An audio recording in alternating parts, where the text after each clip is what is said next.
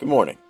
This is the December 6th episode of the Daily Wrestling News Show, where we're on a mission to teach, learn, and remember the history of professional wrestling with everyone that wants to join us. My name is John, and on today's episode, we're talking about what former WWE champion got a new job on this day in 2014.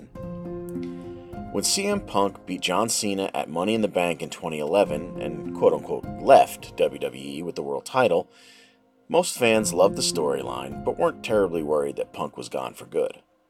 But when Punk's dream to headline WrestleMania was dashed in 2012, when the WWE went with Rock vs. John Cena in the main event spot over Punk's championship storyline against challenger Chris Jericho, and again in 2013, when WWE decided to replay the previous year's Rock-Cena main event instead of the seemingly obvious Rock-Cena-Punk triple threat, Punk's patience was nearing the end, and his days in the company seemed numbered. While he had a great amount of respect for WWE's legends, Punk's 434-day title run of 2011 saw him enjoying the hottest run the WWE had seen since Stone Cold Steve Austin. And when his momentum was broken multiple times with losses to part-timers like The Rock, Undertaker, and Triple H, it just didn't make much sense to him. When the lead role he was promised in the 12 Rounds movie sequel instead went to Randy Orton, it's hard to know whether Punk was more pissed about missing out on the potential notoriety of being a leading man or just the time away from the grind of WWE's schedule. But being blatantly lied to by COO Triple H about the movie was most definitely amongst the last straws. Other contributing factors to CM Punk's displeasure with the WWE included being allowed to wrestle after multiple concussions and the misdiagnosis of an infection on his back that turned out to be a staph infection, which could have been deadly. So on the night of the 2014 Royal Rumble, Punk went directly to Vince McMahon and laid out his displeasure with the WWE's booking of himself and others, their road schedule, extracurricular projects, and the medical staff. When the main event of that pay-per-view led to Rey Mysterio being soundly booed during his Rumble entrance simply because he was entrant number 30 and wasn't Daniel Bryan, whom the WWE fans were chomping at the bit to see win the Rumble and headline WrestleMania, Punk felt like his words were again falling on deaf ears. So the following night before Raw, Punk again visited the backstage office of Vince McMahon. This time, the meeting ended with Punk walking out of WWE.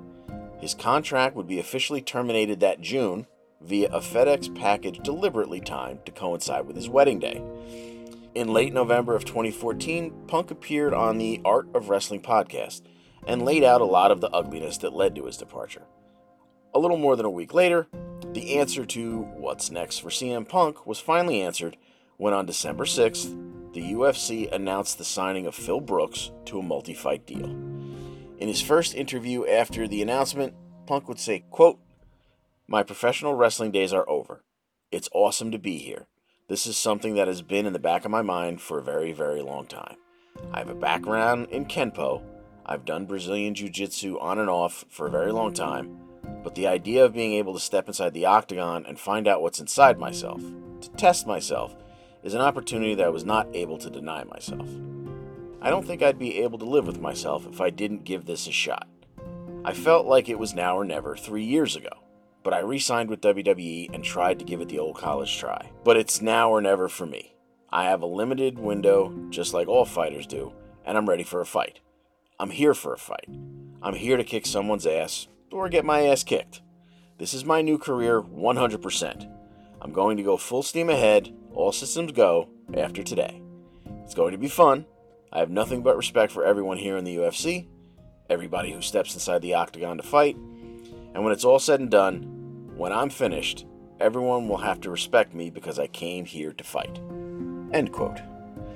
Punk jumped in with both feet, relocating himself from Chicago to Milwaukee in order to train full-time with the well-known and highly respected coach, Duke Roufus, and a team of past, present, and future champions like Anthony Pettis, Tyron Woodley, Rose Namajunas, Jens Pulver, and Ben Askren. Injuries and other setbacks delayed Punk's UFC debut until September of 2016. On that night, at UFC 202, Phil Brooks would fail to land a single strike before being taken down and submitted by New Jersey native Mickey Gall in a welterweight bout that made the main card solely based on Punk's pay-per-view drawing power, but only lasted 2 minutes and 14 seconds. It would be almost another 2 years before Punk returned to the octagon at UFC 225 in June of 2018. Though it was another loss, this time Punk at least managed to go the distance before the judges awarded Mike Jackson a unanimous decision. And hey, that loss would be changed to a no contest when Jackson's post-fight drug test came back positive for marijuana. It was clear that MMA was not a viable option for CM Punk's future, but at least he had given himself a shot to live another dream. And it all started with his UFC signing on this day in wrestling history, December 6th, 2014. Well, that's our show for today. If you'd like to continue the conversation about CM Punk, I encourage you to join the Daily Wrestling News Show Facebook group. You can go to facebook.com/groups/wrestling news show or just search for Daily Wrestling News Show. Either way, click join and we'll let you in to talk about CM Punk or any historical wrestling topic. And if we don't see you there, we'll see you right back here for another episode of the Daily Wrestling News Show.